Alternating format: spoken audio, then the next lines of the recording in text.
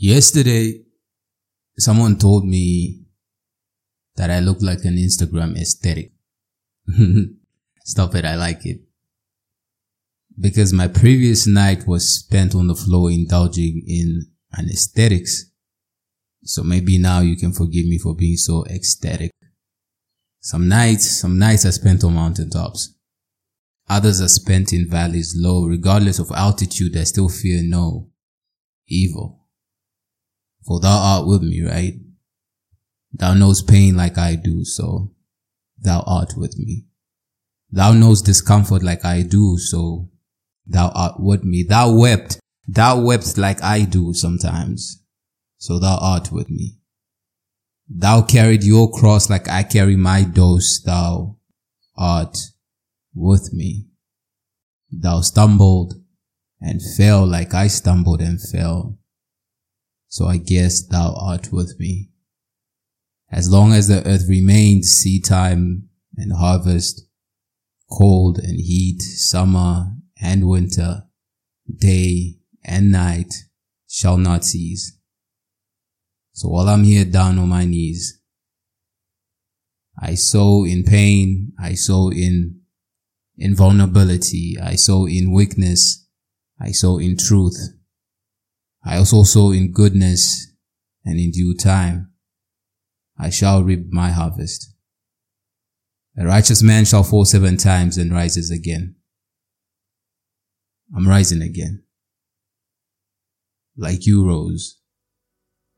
So I guess thou art really with me.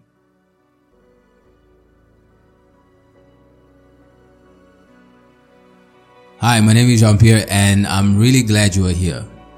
Granted that I didn't publish last week's episode on time, your presence right now is not full granted. See what I did there? Never mind. I just want to thank you for your patience. Under any other circumstances, I wouldn't have divulged the reasons for that mishap. However, I now know it happened for this reason. So Friday morning when I woke up, I had managed to get about 70% of the episode done. It just needed a few more touches before publishing. And as the morning progressed, I started receiving messages asking me what time the episode will be out. No pressure, guys, no pressure. I was so certain I would publish it before lunchtime. Then something came up and I had to leave my workstation, and another thing came up which took up the majority of my afternoon and evening. I got back home extremely late. On my way back home, I was beating myself up for not being able to publish the episode. So my plan was to get home, shower, and then plunge myself into work. I was literally in the sleep is for the weak mode because apart from the podcast, I had other things on my to-do list. So an all-nighter was going to suffice. I got home tired, but I figured a shower would be the ideal boost, and then I can get into it. So before hitting the shower though, I experienced a sharp pain in my chest. You know that kind of pain where you just stop and drop everything and you start thinking, God, is this you? Like, is this it? Is this how I'm gonna bow out? But after a few seconds it went away. So I was like, okay, we're back to business. And then again, out of nowhere, the sharp pain was back. So I literally had to just sit and be still and assess what was about to happen. The pain persisted, but because I was so stuck up on getting my work done, I decided to work through the pain. You know, I got my laptop, only God knows what I was doing there. I really tried to go on with work, you know. I was determined to not be stopped by pain, but the pain was like, joke's on you, buddy. Like, I want all the attention right now. I want all your attention. So I had to stop working. Like, I had to drop everything. In life, there are plenty moments like this. Situations that will demand that you drop most, if not everything, and simply focus on that one thing. It could be a new job or a new environment. It could be sickness. It could be a breakup. It could be a loss. It could be purpose. It could be God. Sometimes a sudden transition from one environment or from one state to another does not allow for an equal amount of time to adapt one's identity to the latest transition. What am I saying? Well, suppose you find love and get in a relationship. Suppose, what's the day? Today is Friday. right? So you start dating on Friday. There are certain things that you might have rightfully been doing from Monday to Thursday that you automatically can't do anymore. Starting from today onwards, you cannot just be hanging out with anybody anymore. In some cases, certain people around you might have to be cut off for the sake of who you've become, for the sake of where you are now and where you're going. The problem really comes down to what we are fixated on rather than what we are willing to fix now. We could still be fixated on the identity of being single when we should be adapting to a new identity of being in a committed relationship. We could be fixated on the freedom, the behavior, the accountability or lack thereof of being single than, automatically switching to this new transition. You could have been self-employed and then all of a sudden a great opportunity to be fully employed comes by and then you do get fully employed. That switch alone demands an adaptation to your new identity. You are not the same person. The moment you sign a contract with someone or under a company, it's a whole different identity to when you were self-employed and you basically were in charge of your time. I guess it comes down to the flexibility of updating what we are fixated on and the willingness to fix what urgently needs to be fixed in that moment. I was fixated on checking items off my to-do list. I don't think I had any interest whatsoever in working on anything else beyond just a daily to-do list. Could be a fixation of reaching certain financial or academic or marital or social goals that we may not be interested in that particular time in fixing ourselves, in terms of character, mindset, belief system, and anything else along the way. It's very easy to fall in love with the idea of arriving, the idea of having become the ultimate person we envision, than falling in love with the process of becoming.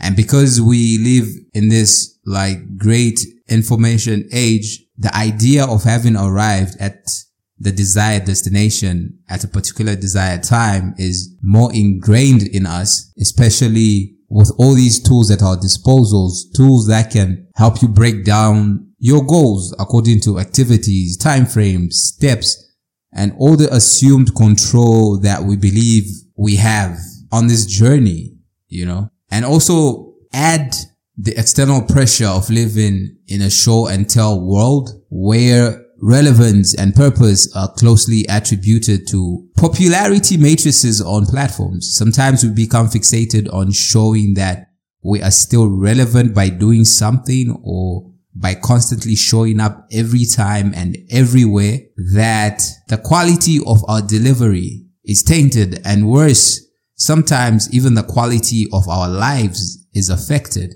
So it doesn't surprise most of us that my first inclination was to choose to work through the pain instead of putting off everything else. It doesn't surprise most of us when I say I was simply choosing to show up regardless of the state I was in, because we've all been there. We've been there. We've done that.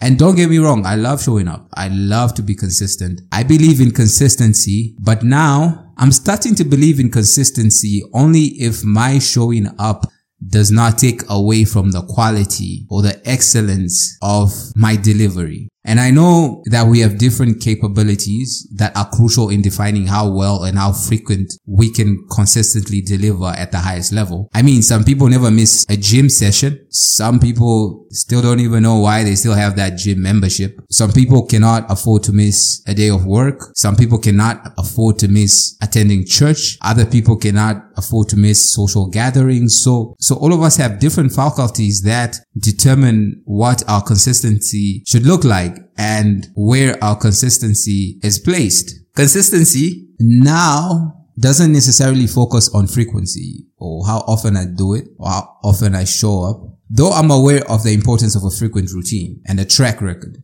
My consistency now borders on showing up only if it improves on the current situation. So nowadays I ask if my showing up in unfavorable situations will improve on the current state of things, or am I better off getting myself together so that when I do finally show up, there's evidence in the quality and excellence of delivery. I think I will no longer show up when I know I'm in a state that would only make things worse for myself and also for everyone else in the name of just showing up. So in this case, Friday night into early Saturday morning, I was simply trying to show up. I was so determined on getting the episode out at 7. Like I was so determined to work through the night, have the links ready by 7:30. Everyone should have the links. Now, the unfavorable circumstances were that I was unwell. I was in pain, like my chest, and I couldn't even breathe, properly. But I felt extreme pressure to show up regardless. Maybe it was because of the number of people who were expecting me to show up and share their links as soon as possible. I'm not saying you should stop though. I mean, bombard me with texts and calls every day if you can. I appreciate that. I love it. But what I'm saying is if I showed up in that state, it wouldn't have been beneficial to me or you who were expectant, because I finally went through the so-called work I did when I was in pain. I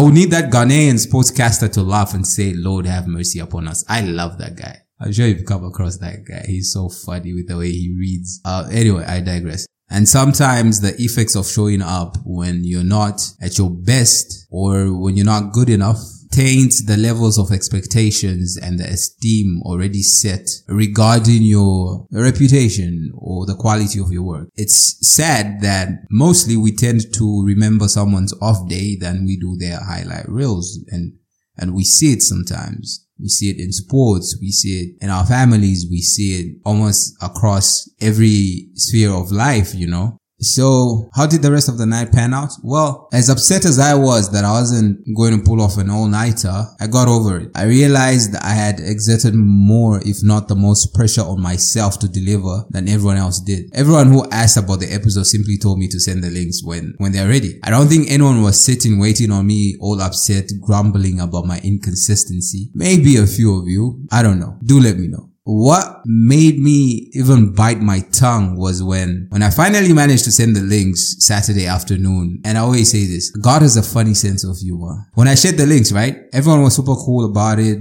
Like nothing had happened. Like I wasn't a day late. When I shared the links, right, I don't think anyone said, no, you were late, so I won't listen to your podcast. It didn't go down like that. In the same vein, I think no one will ever say, no, you said you'll be a millionaire at 30, but you're a millionaire at 31, so I won't consider you a millionaire. I think in fact everyone will congratulate you, and probably most people will say, I knew you would become a millionaire. I think that's a bit of an extreme example, but you get the picture, right? I feel the pressure we have placed on ourselves to meet so-called set in stone deadlines is what is killing most of us. I think we as a generation are the most brilliant and ambitious bunch that I've ever come across, and sometimes the most unrealistic in the pursuit of our greatness. Sometimes a to-do list is just that, a to-do list. And from time to time, you can choose what not to do on that list. And not doing something is still doing something, you know. By the way, do you struggle to just sit still? Do you struggle with not having items on your to-do list on any particular day? Do you just feel some type of way when you're just sitting and doing nothing? No, it's just me. Okay. I digress. Now back to what I was saying. God has a funny sense of humor, right? Because after I shared the links, someone's comment was, and I quote, bro, it's the consistency for me. I just stared at that text with a mean old face because I was beating myself up and stressing the previous day about getting things done and meeting the deadline. And here comes a person and somehow still sees the consistency that I couldn't see. So now how do I define consistency? Well, my definition and understanding of consistency boils down to this simple statement. For a righteous man falls 7 times and rises again. I used to think consistency is simply not allowing yourself to fall at all. I used to think it was all about showing up, but I relate to the possibility of falling, which has been evident in my life. And I also like the fact that it specifies that a righteous man falls 7 times. It's so specific on the number of times, 7 times. For me, that's presumably for any particular day of the week. Today I might fall, and that's okay. I'll pick myself up tomorrow if I can. If not, I'll wait for the other day. Next week, there's another possibility that I might fall on a Tuesday or Wednesday or whatever. But this is for certain. No matter what day, I simply know that there's enough grace for each fall. All in all, I'm well again. By Saturday evening, I was good. So I just hope you realize that you have your own capabilities compared to the next person. And I hope you realize these faculties and capabilities that you possess can help you define what consistency looks like to you, and also define what's more important to you, how often you show up, or the excellence and quality that comes along with you showing up. Sometimes it's a little bit of both, because not every episode of our favorite series is epic. Not every game my football team plays possesses the same flair, high intensity, passion, a bunch of emotions and entertainment. I guess not every day is a cup final day after all, and it definitely isn't final if you don't show up on certain days. Let that simmer.